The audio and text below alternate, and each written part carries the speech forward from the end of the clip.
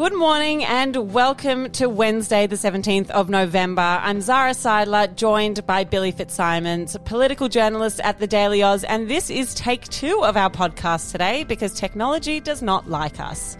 Nonetheless, we will jump into the news of the day. So, Billy, take me through what is happening up north. The Northern Territory has recorded 9 new cases of COVID-19, triggering an extension of the current lockdown in Katherine until at least next Monday. Chief Minister Michael Gunner said the new cases are all household contacts of the previous 2 cases and are all First Nations people. One of the cases is a 65-year-old woman who has been admitted to Royal Darwin Hospital. Moving over to South Australia, where the government has introduced a mandatory vaccine policy for all staff and volunteers within schools, preschools and early childhood facilities. The education workers must have at least their first dose of a COVID-19 vaccine by the 10th of December and must be fully vaccinated before the school term begins next year. So that is bound to drive up vaccination rates. Police are investigating a theory that William Tyrrell fell from a balcony at the home of his foster grandparents in Kendall on the New South Wales mid-north coast in 2014. New South Wales Police Commissioner Mick Fuller told 2GB on Tuesday, "I'm confident that the team who has the investigation at the moment can solve it." And today's good news is that Sesame Street has announced it'll feature its first Asian American Muppet. Named Ji Young, the new character is, quote, a spunky 7-year-old who loves to play her electric guitar and is always willing to play a song with her friends on Sesame Street. Over the last few days in Melbourne, we have seen a number of people out on the street protesting, and we thought today we would run you through why there are demonstrators out there on the streets and what it is they are protesting against.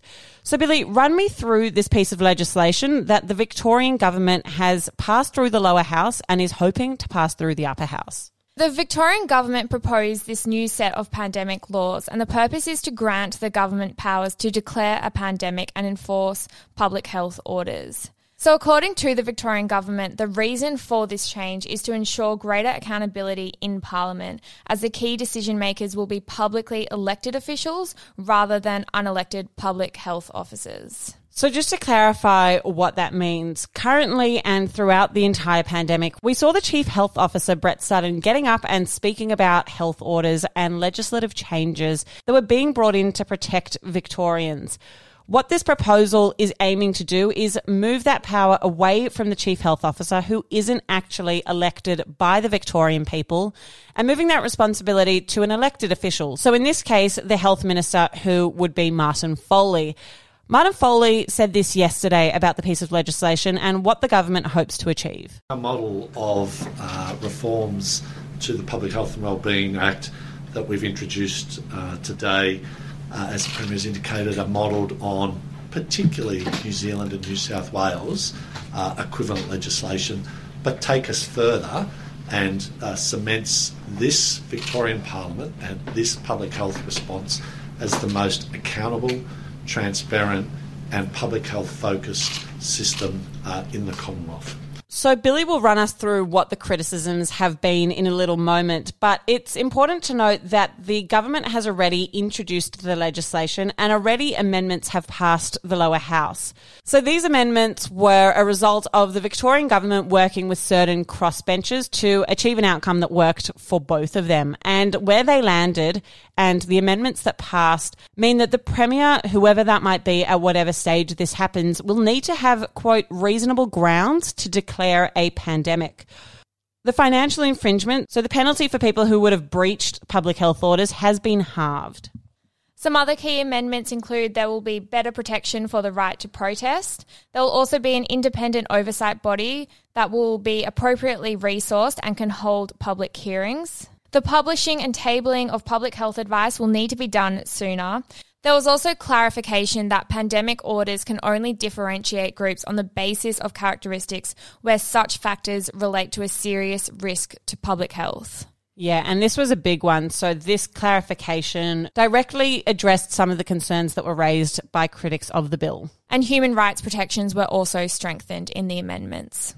While the government and certainly the crossbench have made clear why they see the need for this legislation to pass through, there is a strong opposition to the bill. And Billy, we saw this in our comment section. We posted about this yesterday, and it's really very divisive. It's been clear. So do you want to take me through what some of the criticisms are and what people are saying about the bill? So before these amendments came in, there was a lot of criticism, including from the Victorian Bar, who was one of the most prominent voices criticising these new laws.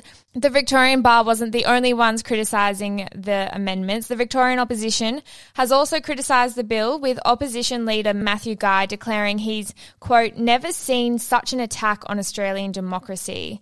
So while we've seen criticism from the legal profession and the other side of politics, there has also been a strong opposition that has manifested in these protests that we've been seeing over the last few nights. Here's a grab of why some protesters said that they were showing up. This is wrong for Australia. I'm standing here for my grandchildren. We believe in choice, and we feel like those choices have been taken away. And the protests have really escalated these past few days. On Monday night, a group of demonstrators was seen with an inflatable Daniel Andrews on a makeshift gallows, and protesters were also chanting, "Kill the bill." It's also become quite personal, especially for some key crossbench MPs. Animal Justice Party MP Andy Meddick told The Age that his house had been targeted by, quote, abusive protesters who had arrived and demonstrated in his personal space against the proposed law. We've also seen reports of used condoms and really, really visceral language being sent to these crossbenchers in regards to their support for this bill. And so the bill is expected to pass the upper house before the current state of emergency expires on the 15th of December. We'll certainly keep you updated on anything that happens to this bill, and especially if and when it passes the upper house. Until then, if you're looking for something to listen to that's a bit longer form, have a listen to Billy's second podcast from Young, Dumb and Informed. Today's episode of Young, Dumb and Informed explores the challenges that many young people face when it comes to accessing mental health services. And we know that given the past 2 years we've all had, demand for mental health services has never been higher, and also accessing mental health services has never been harder. Give it a listen. Let us know what you think. And most of all, have a wonderful Wednesday.